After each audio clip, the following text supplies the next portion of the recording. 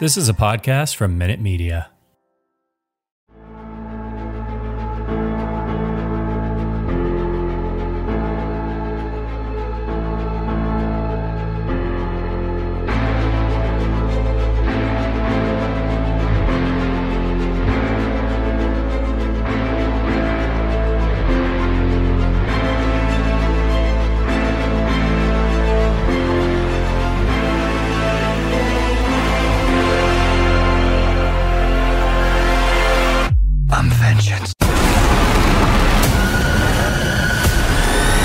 Bruce Wayne.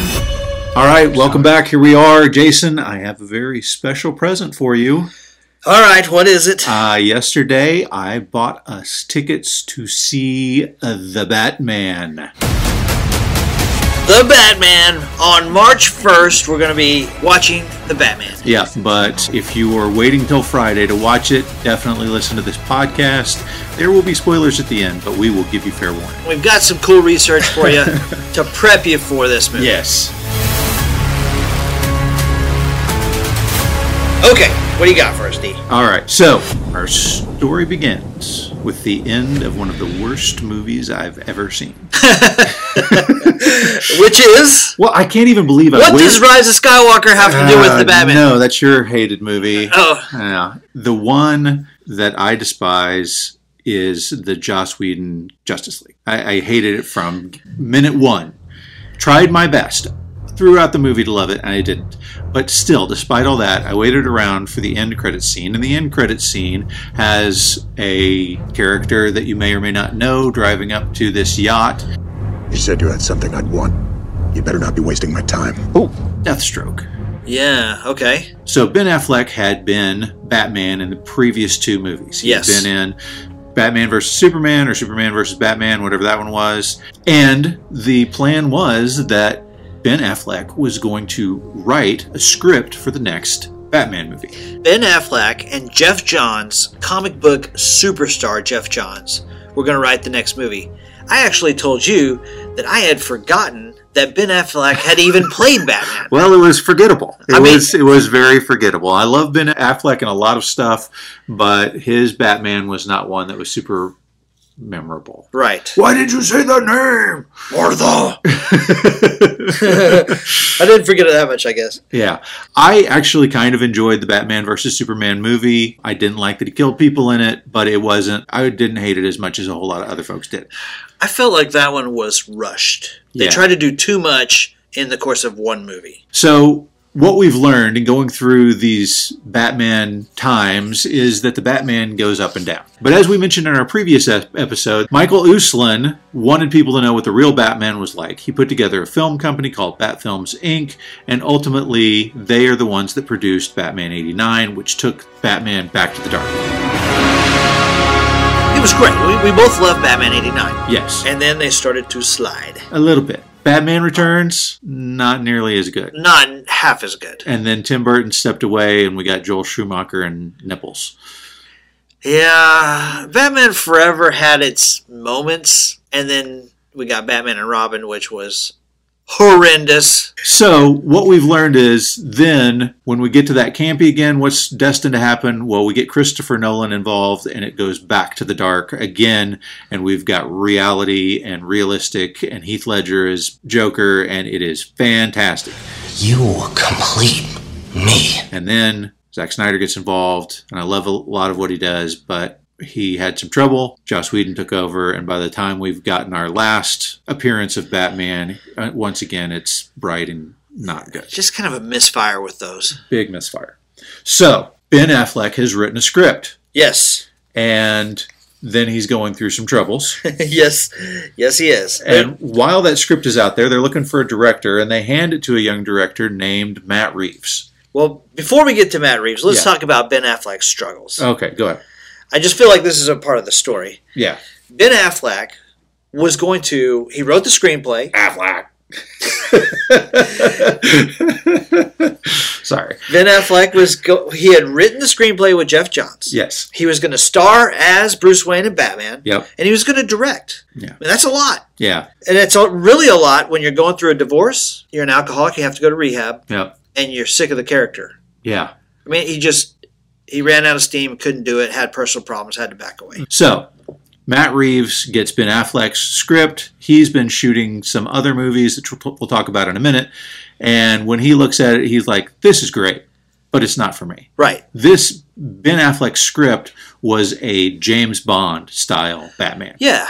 James Bond style, and he's going to face Deathstroke.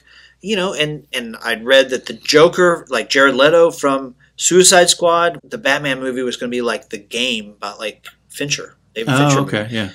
So it had some good things, I think, but it just wasn't Matt Reeves' script. Right. And then with Ben Affleck going through the troubles that he's going through, he ultimately decides to pull out of the picture. Yeah. And so Warner Brothers calls Matt Reeves back up. Before we get there, let's talk about Matt Reeves. I want you to do me a favor. I want you to tell all your friends about me. What are you? Yeah. Who is this guy? Who is this guy? Well, this guy is a guy who's been friends with J.J. Abrams since they were 13 years old. Okay. J.J. Abrams, if you don't know, did the Star Trek reboots. He did Force Awakens and your, I know, most hated Star Wars movie, but he's not an insignificant character. I mean, he's huge. He rebooted the Star Wars and Star Trek franchises. You don't get that by being a no-talent hack. I know. I mean, and he did Super 8, which is a great movie. He's done a bunch of really fantastic stuff. I don't want to only look at the stuff that we're unhappy with. He is an amazing director. Right. But he and Matt Reeves met when they were 13. Just a few years later, this is so bizarre. A few years later, they get a job from Steven Spielberg, taking his Super 8 movies and moving them to VHS. How does that happen? Well, they had been making short films themselves. I guess that's what the glue of their relationship was like. Hey, I want to make movies. Hey, me too. So they would make short films and would come out on public access TV on the Z channel. Wow. So I don't know if Spielberg was watching the Z channel. I don't know what the deal was, but somehow Spielberg knows about these two kids and hires them. And they met Kathleen Kennedy. I mean, how does... What? Right? So he hires these two kids to move his Super 8 stuff to VHS. They both are like, well, now we know our destiny is to make movies, right? Yeah. And so he ends up going to USC as a screenwriting student, actually. You know, before we go too much further with Matt Reeves, Yeah. you know, Warner Brothers had a list of directors that they were interested in kicking this to. Yeah. We're talking big boys like Ridley Scott and George Miller and Denis Villeneuve. So Warner Brothers was talking to other big-name directors to take over the Batman franchise. Okay. I mean, you've got guys like Matt Ross, Gavin O'Connor, but, I mean, George Miller, Ridley Scott. Ridley Scott. That would have been an interesting Batman. Yeah, so, and once again, they go with kind of the unknown guy, much like Tim Burton and Christopher Nolan. Right. Right. Well, Matt Reeves is a little bit more known than they were. It's just that maybe not everybody else in the world knows, but he had done some amazing stuff. Okay. Okay, so he goes to USC where he's a screenwriting student for the writer Jeff Loeb, who wrote like the Lost series. He's, renowned guy. Yeah. He ends up making a student film called Mr. Petrified Forest, which is an award-winning student film that he's made, which... because it wins awards, he gets himself an agent. He decides to write this script that he's like, okay, well, what's the first kind of movie I want to make? And like you and me, he loves Die Hard. So he's like, I'm going to make a Die Hard style movie. And he writes the script and the agent sells it. And it takes a long time before it ultimately hits the screen.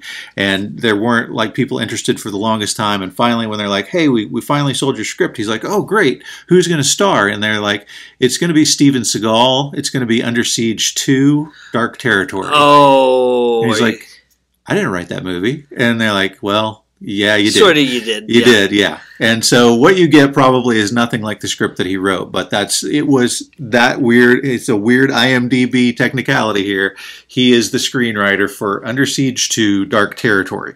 Now, I saw Under Siege 2 in the theater. Oh, my word. Because I was such a big Under Siege fan. So he ends up directing a couple of movies. His debut movie is called Future Shock, which came out in '94, and it looks not good. I haven't seen it, but it doesn't look like a good movie. Okay. The next one is 1996, and it stars Gwyneth Paltrow Yeah. I mean, 96, that's her prime time. Sure. David Schwimmer, who's in the middle of Friends at this point. Yeah. Prime time. Yeah. The movie's called The Pallbearer. It was not a well-received movie. I don't remember this one. Yeah. So it's he's done 2 movies, and neither one of them are very good, so it's not looking too promising for him. He goes back to his friend JJ. They start working on a movie idea, which ultimately becomes a TV show called Felicity. Yeah, okay. Now, Felicity was some success, right? Yeah, sure. Is that Kerry Russell? In Felicity? Yeah. Yeah. Yeah, okay, yeah. Yeah. And so he ends up doing, this was 98, he ends up doing TV for the next 10 years. Like, he's the TV guy. He does all kinds of different TV shows, but not doing any big directing. Until 2008, and he comes out with this low-budget horror movie produced by his friend J.J. Abrams called Cloverfield.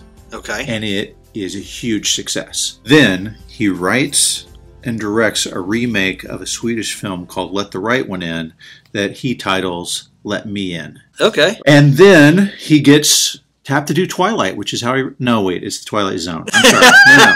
Twilight Zone. Wrong. Robert Pattinson! We're talking about... No, different Twilight. Twilight Zone. They are going to reboot the Twilight Zone. He signs on, but then they make him an offer he can't refuse. Okay.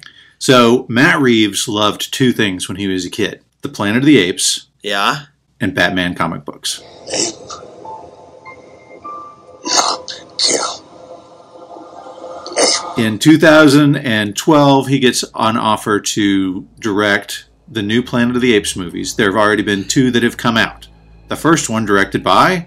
Tim Burton. Tim Burton, right. Yeah. Not a big success. Right. Second one's slightly more successful, but they think, okay, we're going to keep going, we're going to build.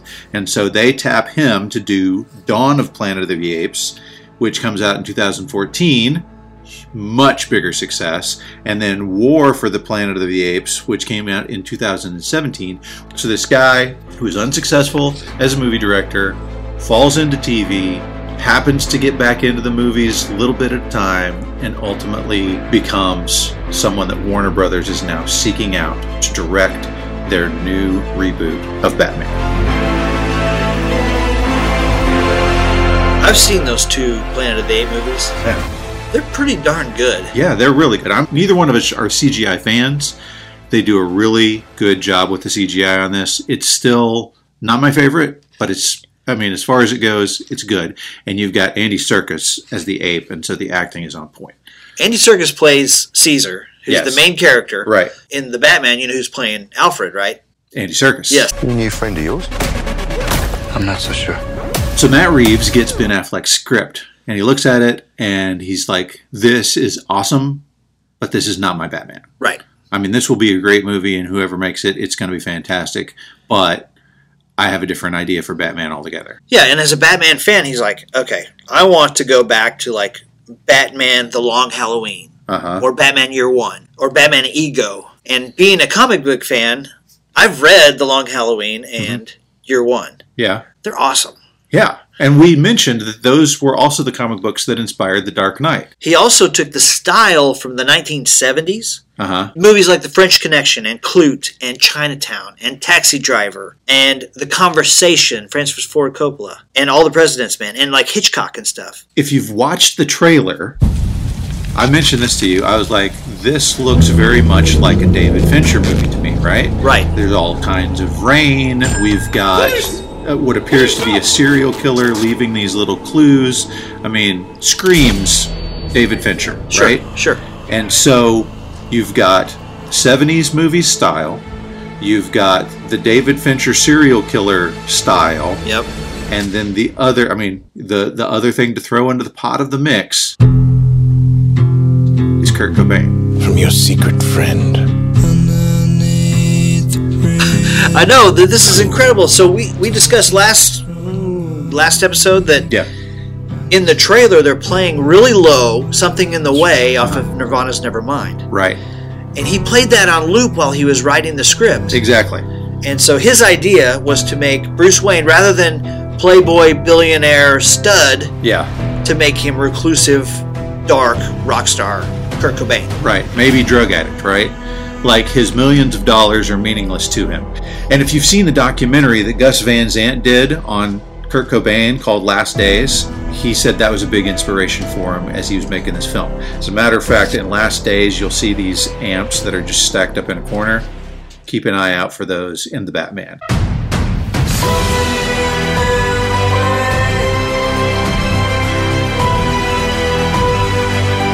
So, he's listening to Something in the Way, and he is referencing all of these Fincher movies and all of these 70 movies, and that's how he comes up with the storyline. But also something else that he sees in this time period is a movie called Good Time. It's a movie that came out in 2017, starring an actor that has been doing stuff for 20 years. Okay. His name's Robert Pattinson. Yeah. Now, I say he's been doing stuff for 20 years because for a whole lot of people, when they heard that he was going to be the new Batman, they said, the Twilight guy? You're right. No, okay, he's done some other stuff since then, right? Sure. And what he did, I mean, he's a very handsome man, right? There's no question. He's a handsome guy. He was playing those handsome guy parts, but what he said is, I don't want to be that guy. I don't want to be that actor. Much like Heath Ledger, he was like, I want to find movies that mean something to me, and when I'm hungry enough to do those movies. And so he's been in a ton of indie movies. And when I heard Good Time was the thing that triggered Matt Reeves to go, okay, I want this guy as my Batman. And he wrote the whole thing with him in mind. I watched it today. I've watched 3/4 of the movie today, and it is awesome. I encourage everybody who's skeptical about Robert Pattinson to go check out Good Time before you watch The Batman, because he's got chops. He is a solid actor and not just a pretty boy, a pretty vampire who twinkles in the sunlight. Well, we talked about that in our previous episodes that, people freaked out when Michael Keaton got the part of Batman. Yeah. I mean, that's Mr. Mom and Beetlejuice. Right. And when Heath Ledger, Mr. Brokeback Mountain, he's Joker. Right. People freaked out about that. Yep. And people hit the ceiling when Robert Pattinson got this role. Let's see how he does, guys. Yeah. When you're talking about Matt Reeves and when he's writing this screenplay, Yeah. he's thinking about the bad guy. Okay, so we've talked about him being influenced by 70s movies. Yep. He is influenced by Fincher. Yeah. We both talked about how this looks just like Seven. Yeah. But another Fincher movie is Zodiac. Yeah, the one time that you see the Riddler not as, just the guy in the coffee shop where he's actually got some sort of costume on, the costume looks nothing like Jim Carrey. It looks nothing like the 64 Riddler with the green suit and the question marks. Right. It looks like the Zodiac Killer from Zodiac by David Fincher. Right. And just like in Zodiac, he's sending out these cipher messages that you have to solve the riddle in order to figure out who's involved in the crime, right? And Seven, same style. And I'll say this, go watch that trailer. Go watch the trailer that begins with the dark, rainy street and the neon bar and the police are coming in. Edward Nashton, a.k.a. the Riddler, who you never see his face. He's just sitting there having a cup of coffee, and he slowly raises his hands. This guy's giving himself up. Just like John Doe in Seven, just like the Joker in The Dark Knight, this has got to be part of a plan.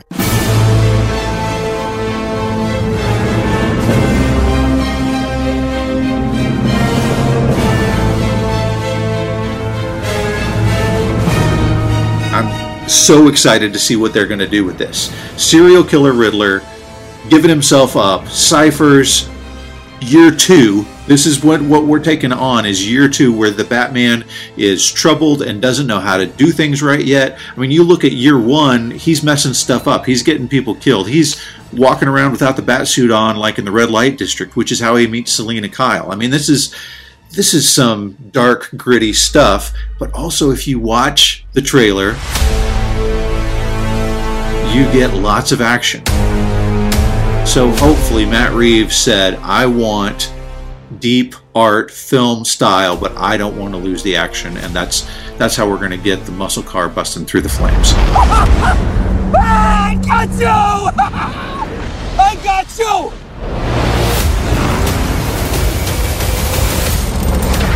I do think there's going to be a lot of action. I do agree with you. It's very Fincher-esque. but I've read that they're going to really emphasize his detective skills. Okay. Remember we talked about in Batman 89 where he's like, all of a sudden he's like, it's hairspray and deodorant. Right. Wait, what? How do you know? You figured that out? So it's a whole bunch of noir and detective skills and serial killer. Yeah. Matt Reeves was reading Mindhunter by John Douglas. Have you ever read that book? No. I have read that book. It's fascinating and disturbing. Yeah. John Douglas is who the Scott Glenn character in Silence of the Lambs is based on. Oh. He wrote a book like compiling all of the serial killers and what their MOs were and how they worked. Okay, so we talked about how Matt Reeves was a Batman fan. Yes. And we talked about how Year One is a major influence on this, right? Sure. And we talked about how Taxi Driver is a major influence on this. Right. So there's a frame in Year One that when Matt Reeves was reading it, he was like, God, Batman looks like the Taxi Driver in this one. Like, that's what he looks like.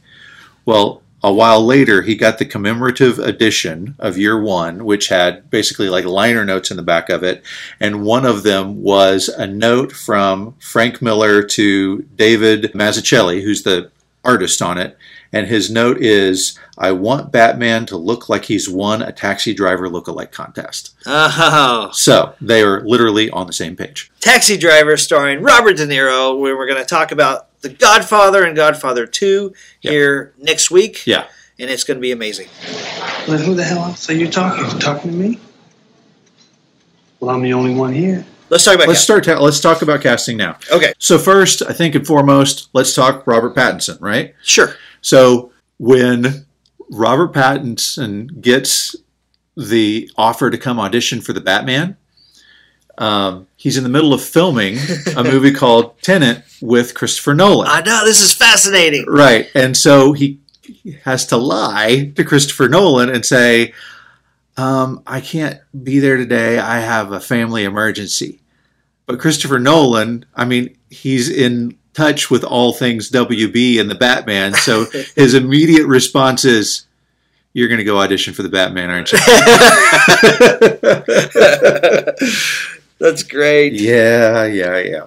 So when he does his audition, he wears Val Kilmer's suit, which Christian Bale also wore Val Kilmer's suit when they did his screen test, right? So as we mentioned... Did that one have nipples or no? I can't remember. That one did not have nipples as far as I can remember.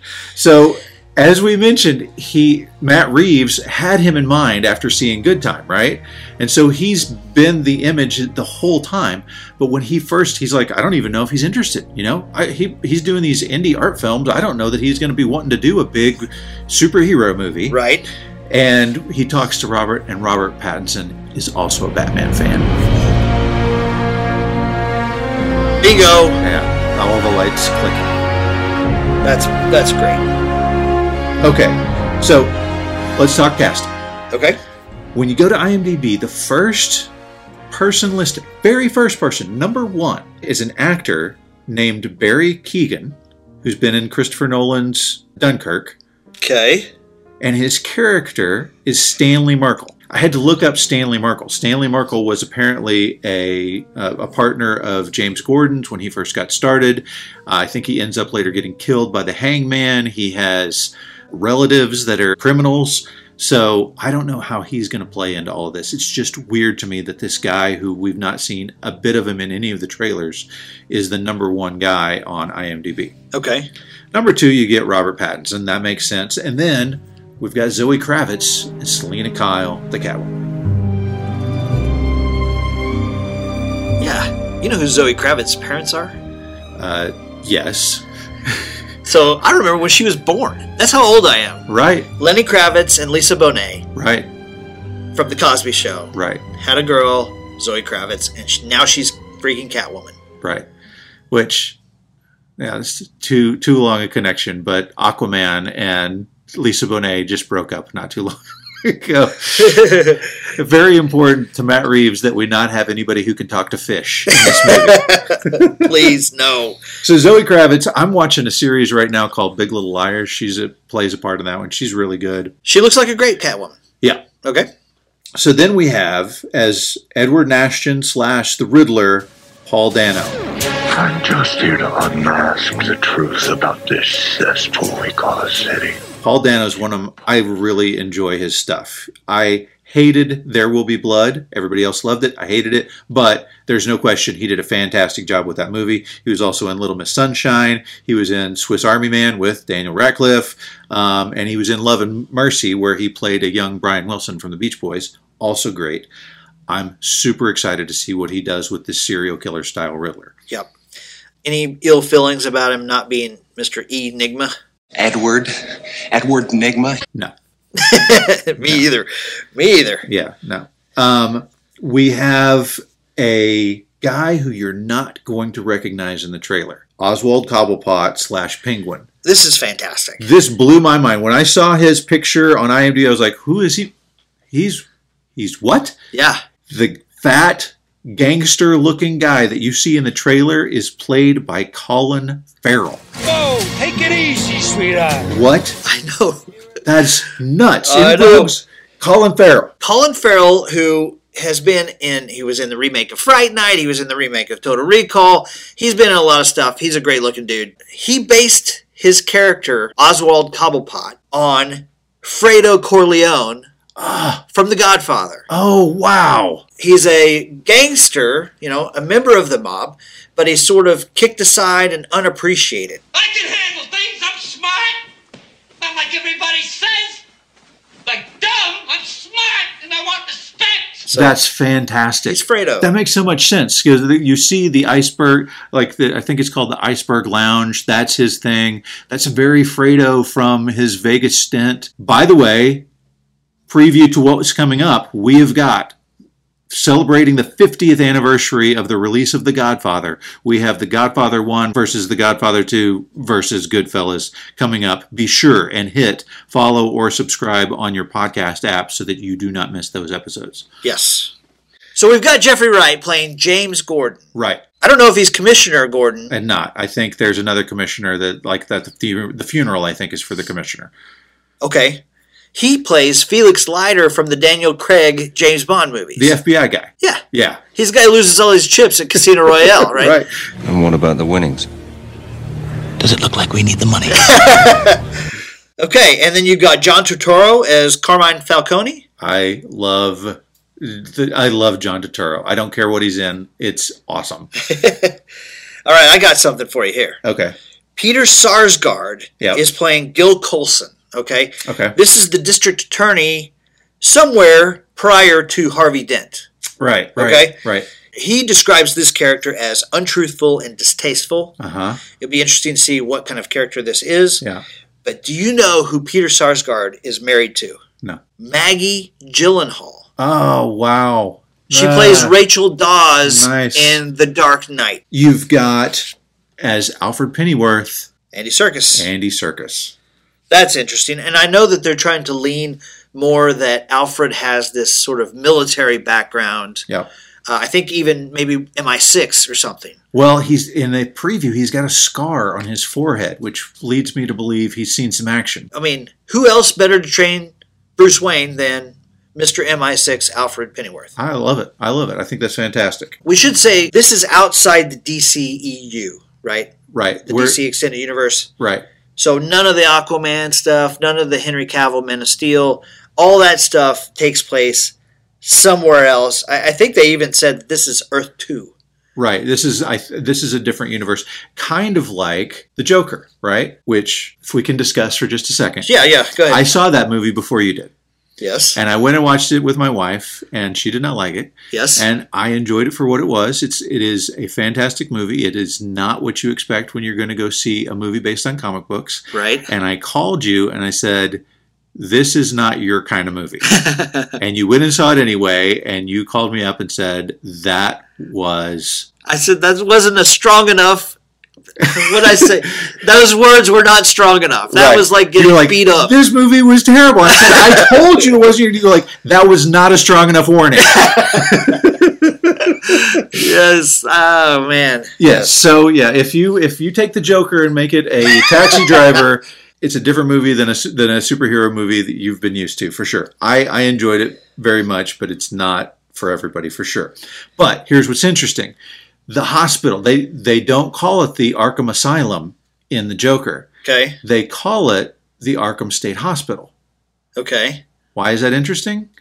Because in the trailer for the Batman, there's a part where the Batman has come in to see the Riddler inside of what appears to be a jail cell, right? Like the screen is rising so they can talk to each other through the glass, and Batman. What have you done? Yes, slams his arm against the glass. What have you done? And all of this is the only thing that we hear the Riddler say. He says, "I've been trying to reach you," meaning. Again, I think this goes back to him giving himself up. This is all part of his plan. But you don't see his face. What you do see is his uniform. You see his chest as that thing pans up. Yeah. What's written on the uniform is not a jail. It is the Arkham State Hospital, just like out of Joker. Don't know if they're going to be in the same universe or not. They could be. The styles are similar. I don't know. Well, that could be interesting. And I know that Robert Pattinson has signed a 3-picture deal to do 3 Batman movies. This is another trilogy. Yeah. And they're going to want to bring Joker back. Yeah, I really don't think Joaquin Phoenix is going to do another one. I mean, it's just not. I don't think that's his type of thing to do. It's just standalone. Jack Nicholson, let's go. Make the call. That's fantastic. This town needs an enema. So the writers that we have on this, we mentioned Matt Reeves is primarily responsible. He teamed up with Peter Craig to write this. Peter Craig wrote the Hunger Games movies. Okay. He also wrote The Town, starring Mr. Ben Affleck. Ben Affleck, yeah. Great movie. Yeah. So I'm thinking through this, right? So we've got some solid acting skills. We've obviously got a significant budget. We've got a reboot style tale that goes back to the dark grittiness. We have Matt Reeves, who gave us some incredible Planet of the Apes movies, and we've got. He's a great storyteller. He is a great storyteller. He is completely devoted to one picture at a time. And when he agreed to do this, it was 2017, February of 2017. When did you tell me filming started on this? January of 2020. January of 2020, which means he went for 3 years developing the movie, only to have it stop abruptly in March. We got to talk about that. Go. So this, to me, is the major story about the filming of this. Is production started January 2020 in London. As we all know, in early March of 2020, the world shut down because of the COVID-19 pandemic. Well, at first, Warner Brothers was like, we're not shutting down. No, this is bullcrap. We got movies to make. We got a budget. We're making the freaking Batman now. We remember when the swine flu came out. This will blow over in a couple weeks. This is bullcrap. Keep rolling.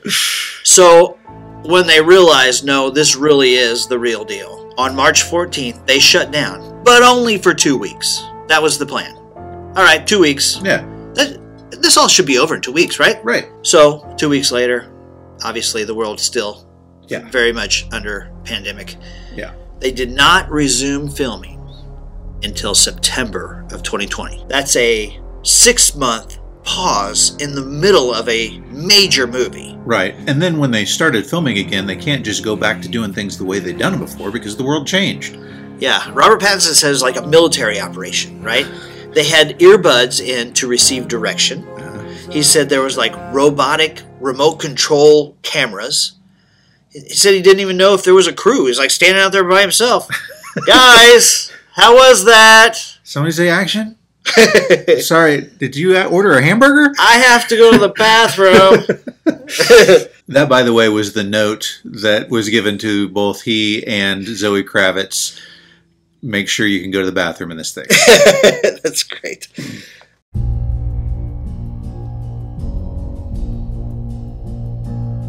So, once again, on the producer list, we've got Michael Uslan, who I think we're in good hands, right? And then the composer. Okay. Are you ready for this? Yeah. The composer is Michael Giacchino.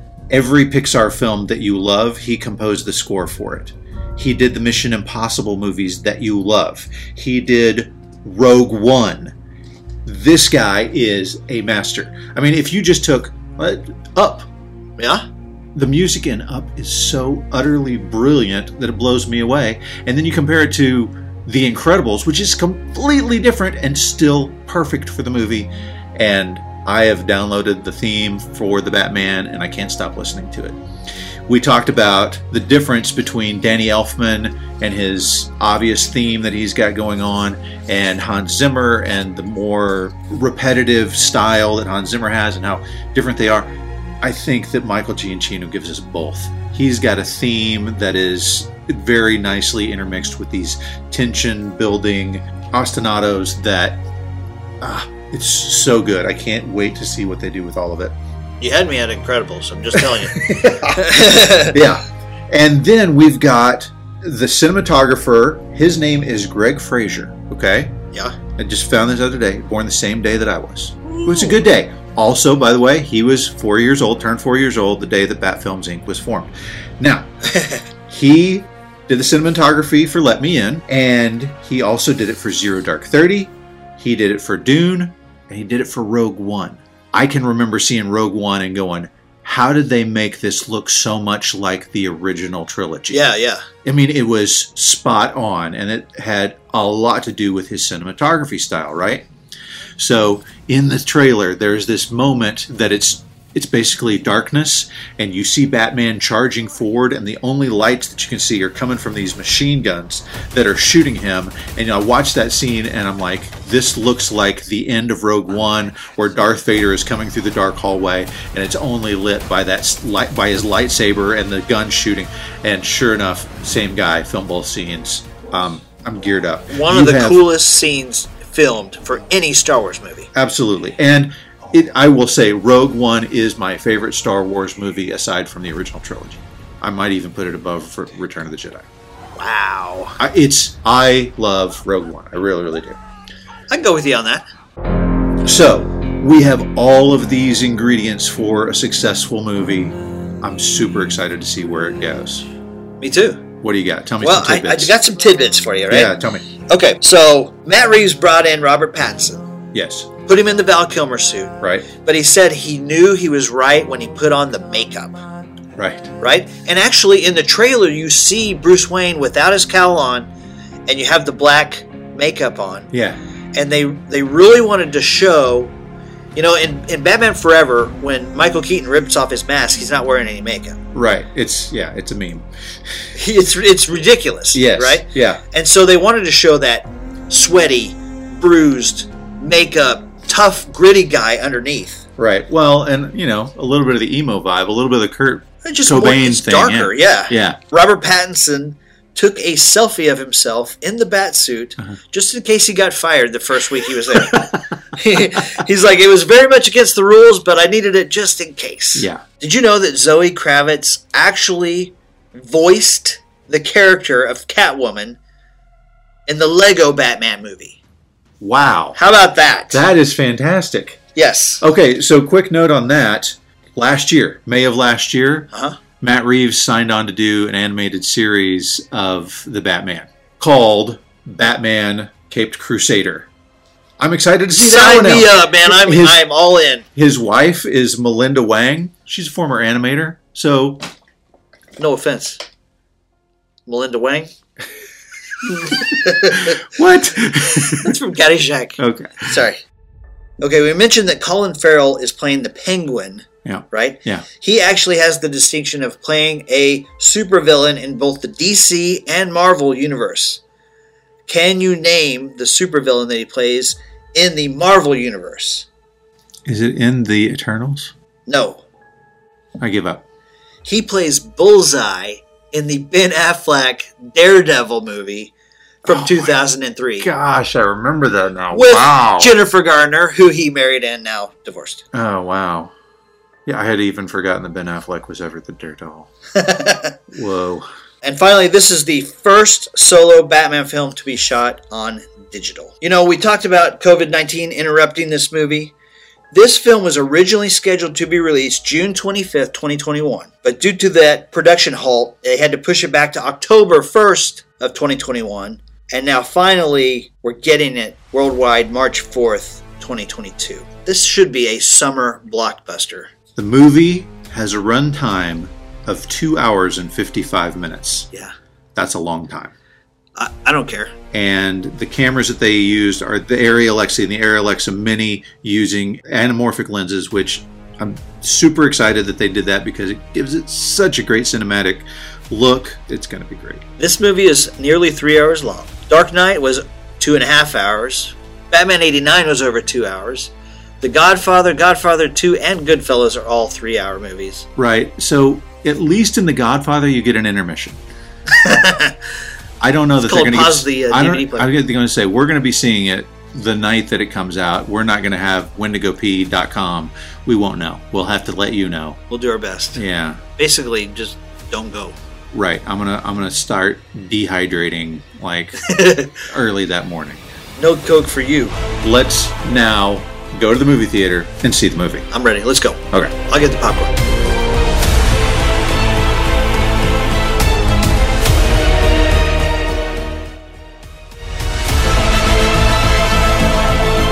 Holy crap, go see that movie. Wow. We are back from watching the movie. This is just minutes ago that we're back in the car now. Okay, guys, we've seen the movie. We are going to have spoilers, so be prepared for those. This point forward, if you don't want to know anything else, don't listen. Yeah, push pause, go see the movie, and then come back and listen. So, tell me your thoughts. What do you think? Good, bad? What do you think? I thought it was fantastic. I thought it was fantastic. Okay. So, just off the top of your head, what's your best part about the movie? So I love the riddles at the beginning, like the first hour or so, while they're solving the mystery, and he's plucking important people out of Gotham and, endangering them, and they're having to try to track him down. Yeah. And all of the riddles and all that stuff was awesome. I do think it lulled a little bit in the middle. So it started with a bang. Right off the bat, we're not fooling around with any of the stupid Bruce Wayne backstory. We're not fooling around with any of the Penguin or any of that backstory. We're just dropped right in the middle of a mystery that's beginning, and they expect you to already understand who some of these characters are, which we do. I mean, this is, American folklore, these characters. And it starts right off, and man, you're following these clues, and there's this crazy Riddler character who's like John Doe from Seven. I thought it was very much like Seven. Very much. I thought there was Zodiac, and I thought there was even a little bit of the movie Saw, if you've ever seen Saw. A little bit. So, yeah. Very, very dark. My 13-year-old daughter wants to watch this, and I thought, well, it's PG-13. I'm not really comfortable with her watching this one. It is definitely pushing that edge of the 13. I almost wish they would have gone ahead and just done an R version of this and just pushed it a little bit more. But this is a strong movie. I was surprised at some of the strength of some of the scenes. So number one for me, is the music. I knew I was going to love it, and it exceeded my expectations. Did a perfect job with the music. Number two, I liked the kind of learning his way Batman. He doesn't really know it yet. We talked about how this is just year 2, and he makes mistakes. And there's not a ton of mistakes, but when we had them, they were good. They were a solid moment in that. It's really, the tone is so dark, and you do have the 70s vibe. I was watching this. It doesn't take place in the 70s. I mean, we got flash drives and cell phones and all. I mean, it's obviously a now type of universe, but the cars that are driving around are, for the most part, kind of those 70s style taxis and stuff like that, until you get to the chase scene. What did you think of the chase scene? The chase scene was very Bourne Identity. It was gritty, and you felt the impact of it and the throttle, and I really felt like I was inside the chase scene. So this Bruce Wayne is a gearhead. You catch a glimpse of his engine a few times as it's panning around in the Batcave, and then it comes to life in the Batmobile, and it's awesome. I wasn't as big a fan of the Batmobile. Okay. I mean, it was cool. It was a muscle car. Yeah. I'm still a Tumbler guy all the way. So you had talked about before in the earlier part of this episode that you were excited about the idea that it was going to be a detective story, that it was more a detective story. And it was definitely that. In fact, it was a throwback to the Mickey Spillane, like, here I am in this ragged city, this is my life. I mean, it has him narrating, just like that character. I mean, it's like, Raymond Chandler or Dashiell Hammett or something like that. I mean, it is from the perspective of the detective, and it's got his narration on there, and I thought it was brilliantly done. Opening scene, oh wow, so good. So good. Everybody knows that you've got, I mean, from the trailer, we know that we've got the death of the mayor, and that scene was perfect. It was perfect. So it was scary, right? Yeah. Like, it was legit because he's got that crazy sadistic looking mask on. Yeah. And it's the mayor, and he's walking around his house, and he's watching TV, and you see this flash. There's a person in the room with him, and it's dark, and we know it, and he doesn't, and it's that tense Alfred Hitchcock type of thing. Absolutely, and they build it. They show you him, and then you wait, and you wait, and you wait, and you think maybe nothing's going to happen, and it's at that moment that you think nothing's going to happen that he explodes into action with a scream. And it's very violent right off the bat. Yeah. So those things all, the detective and the ciphers that we like from Seven that we talked about, those come into play and build really nicely for the first couple of acts. But if I got to say anything bad about the movie, it's the same bad thing that we said about Batman 89 and The Dark Knight. The third act doesn't finish off quite as strong. The climax of the movie, and this is big spoiler here, everybody. I almost don't want to say this. I'm not going to give you all the details. Yeah. But the big climax of the movie is when you think that the Riddler knows who Batman is, and then you realize that it is kind of like the Jack Nicholson "You Made Me" kind of story, and it flips it on its head, and it's a surprise. The way he words it, I'm like, oh no, he's exposed. Yeah. And then, without giving too much away, you Excellent realize writing. Yeah. he doesn't know. Excellent writing. Very, very well done. I love the fight scenes. Oh, the fight scenes were on point. We didn't have a Batman who knew, Brazilian jiu-jitsu. We had a Batman who threw some punches and got hit himself and got thrown around and hit you until you stopped moving. Here's what I thought. The punch sound that you get from Indiana Jones and Raiders of the Lost Ark? Yep. That full-on sound. So every punch that Batman throws, you feel it like a compression in your chest. Absolutely. So I thought Robert Pattinson did a great job. He was very dark. I thought he was very Kurt Cobain. We talked about he's not playboy, rich, out there.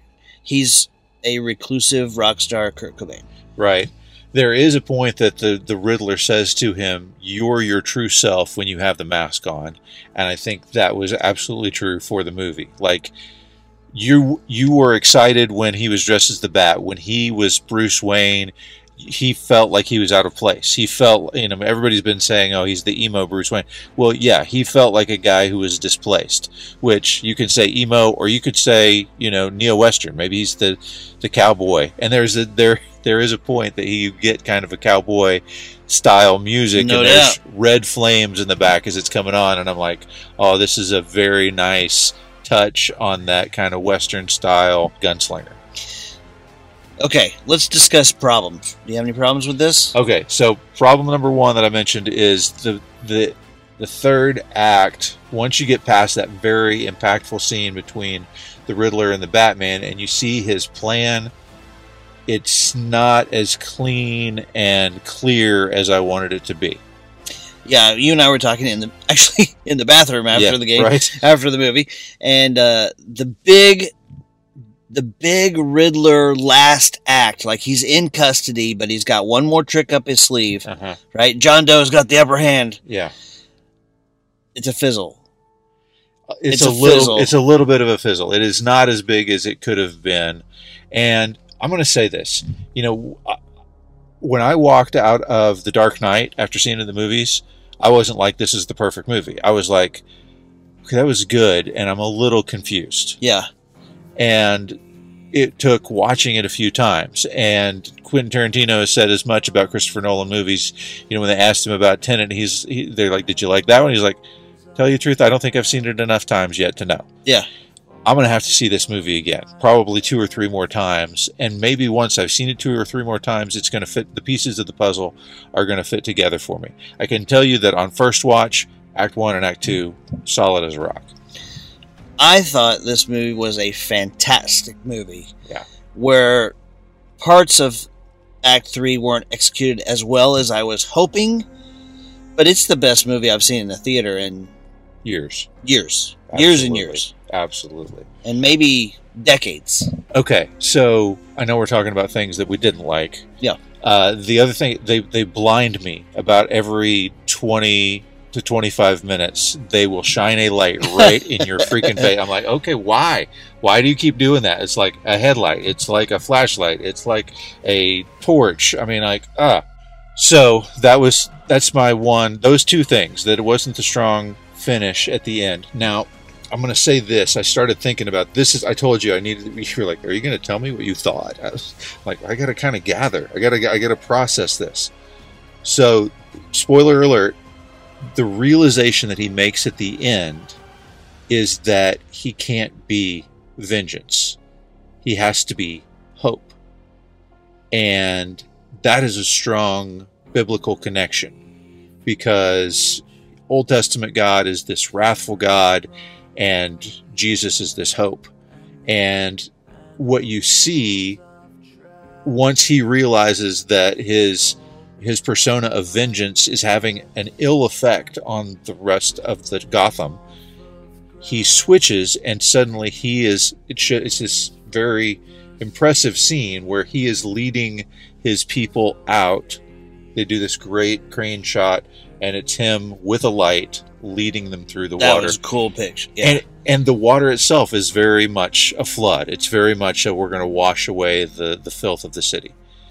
The problem that I had with it is the Riddler seemed so focused for Act 1 and 2 on the corrupt officials, and then in Act 3 it ended up, well, we're just going to wash away everybody. That was kind of an odd take. We're going to inconvenience everyone. Well, and I think the intention was to, flood them into a spot, and then I won't give away the end, but right. There are followers who are there.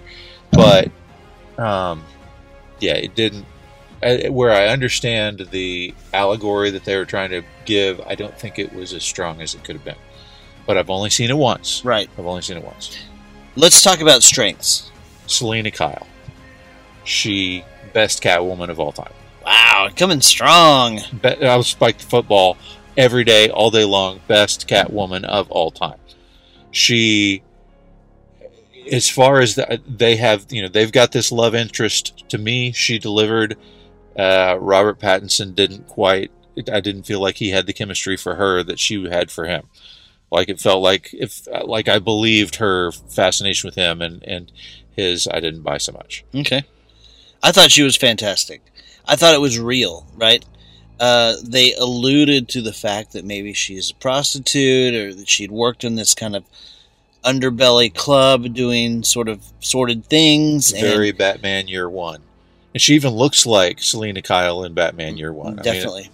Definitely. Okay. Penguin? Penguin was the best Penguin of all time. Best Penguin of all time. But, by far and away, best villain in the movie, in my opinion. Oh, wait. Riddler's great. Riddler is great. Riddler was fantastic. Falcone stole every scene that he was in. John Turturro stole every scene that he was in. The guy was awesome. He really, really was. Yeah. Okay, what about Gordon? I loved Gordon. Yeah, I loved it. And he provided some comedy in the movie that, like I say, every movie needs to have some laughs, and I laughed at least 3 or 4 times in this movie out loud. The laughs were rare. The laughs were rare, and I think I may have laughed inappropriately in a couple of spots. But they were there. They were there enough for such a dark movie. Yeah. There was one scene that I almost laughed inappropriately. It's when the penguin like flips his car like 20 times. Okay, so you and I know I just had a wreck like 3 days ago.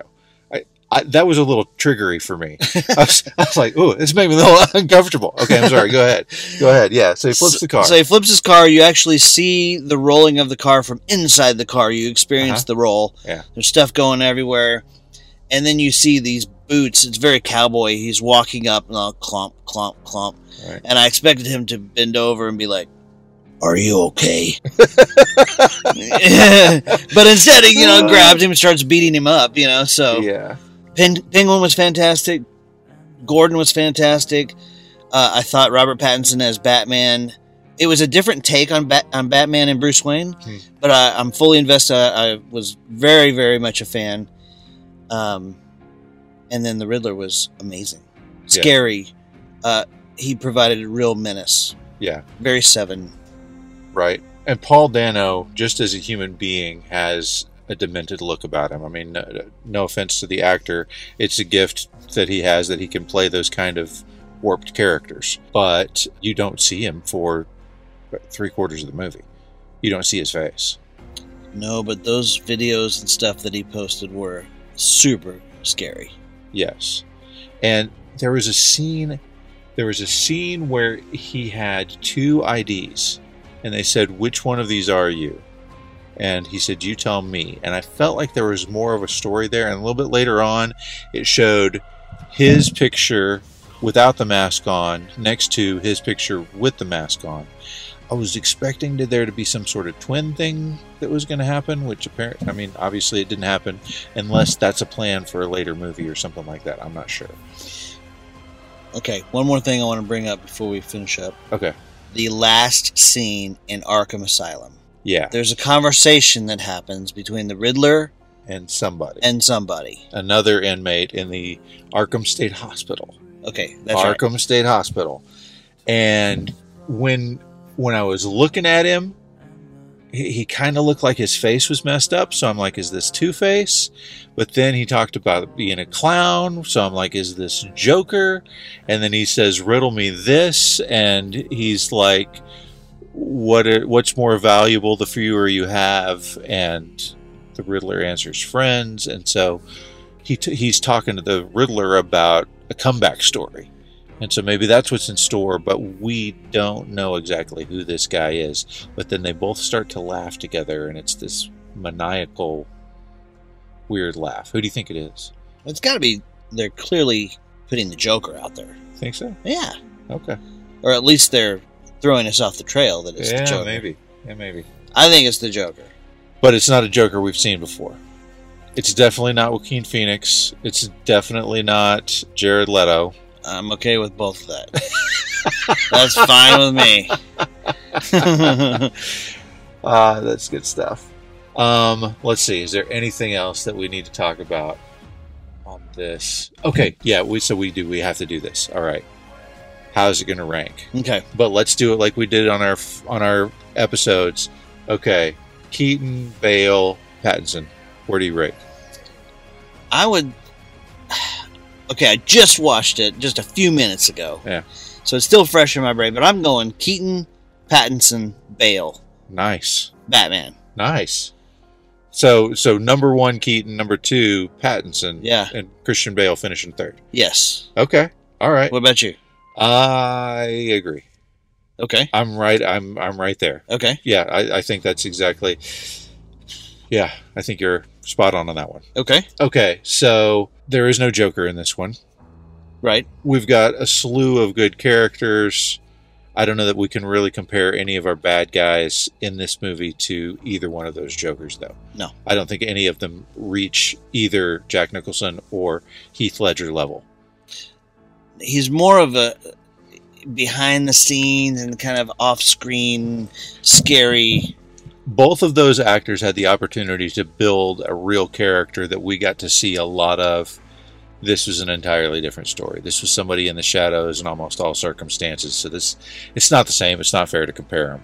But it's important to note that we don't have one of those standout villains in this one. We've got a different type of villain altogether. A great villain. John Doe. A genuinely scary villain. Yeah. It's not, you don't look at them and laugh. You look at them and go, my word, what could happen to some twisted mind? Right. Okay. Batmobile.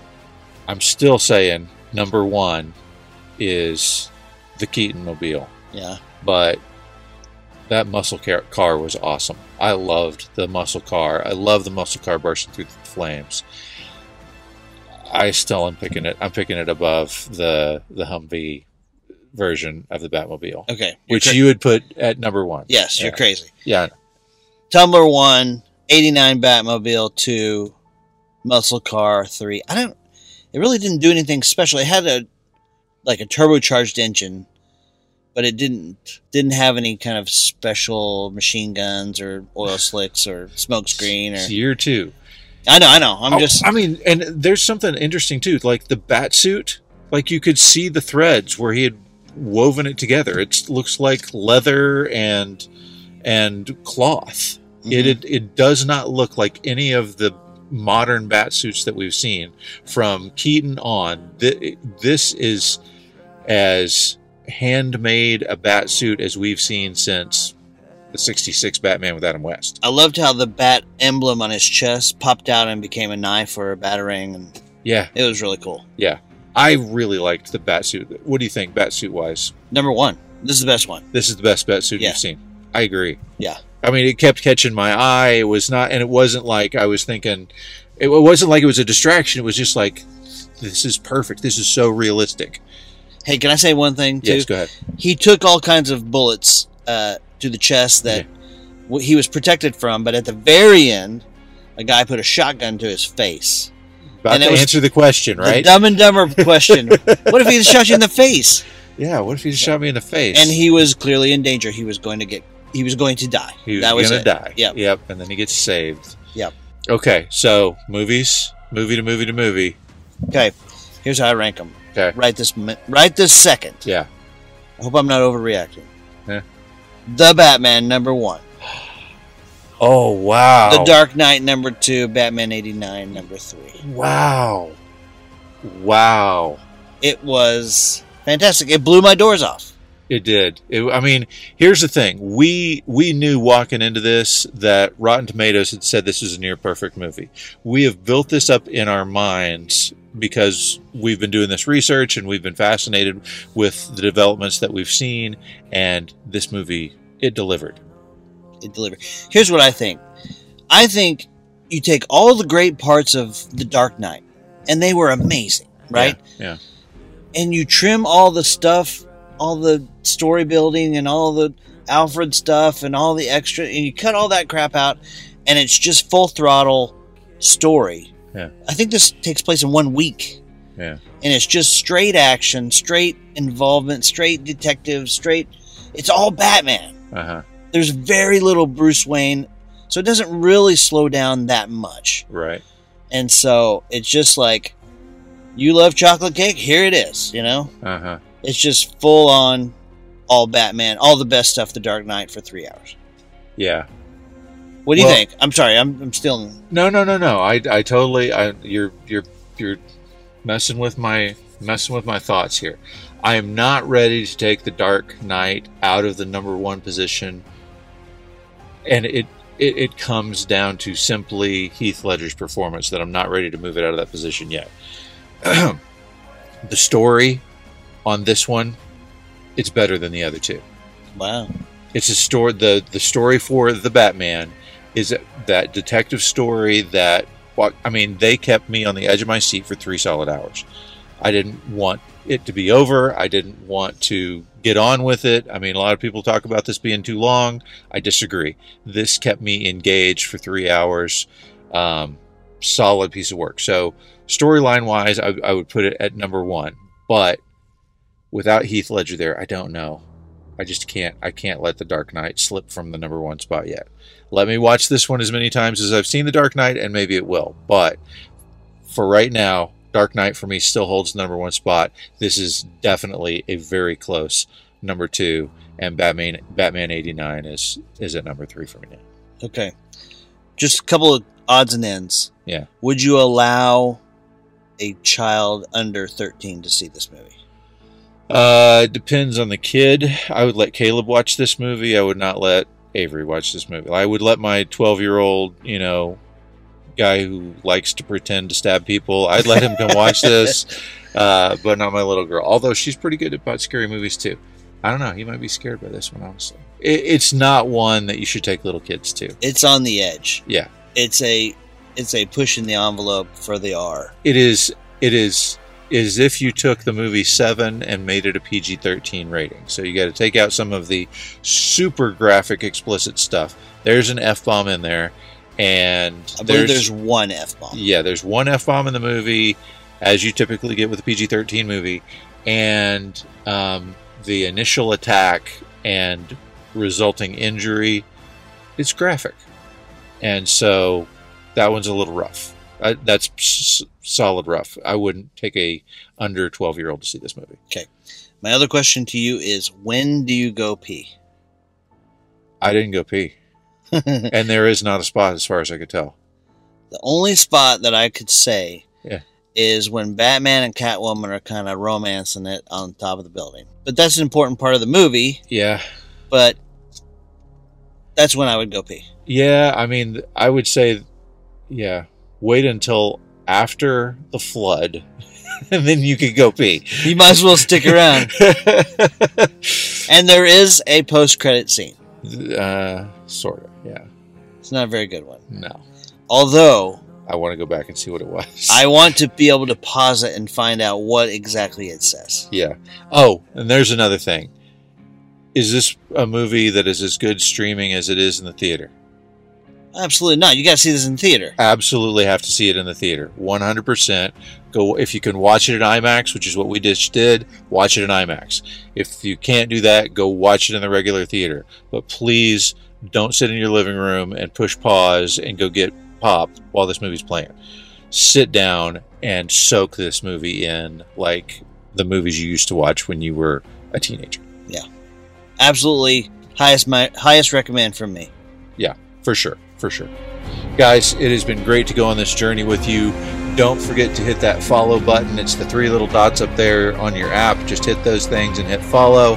That way you can catch our next episode where we are tackling another set of mammoth movies, The Godfather Part 2, and Goodfellas. Be sure, come back and see us for that one. Jason, it's been a fun ride, man. I'm really glad I got to see this with you. Awesome night. Awesome night. Thanks, man.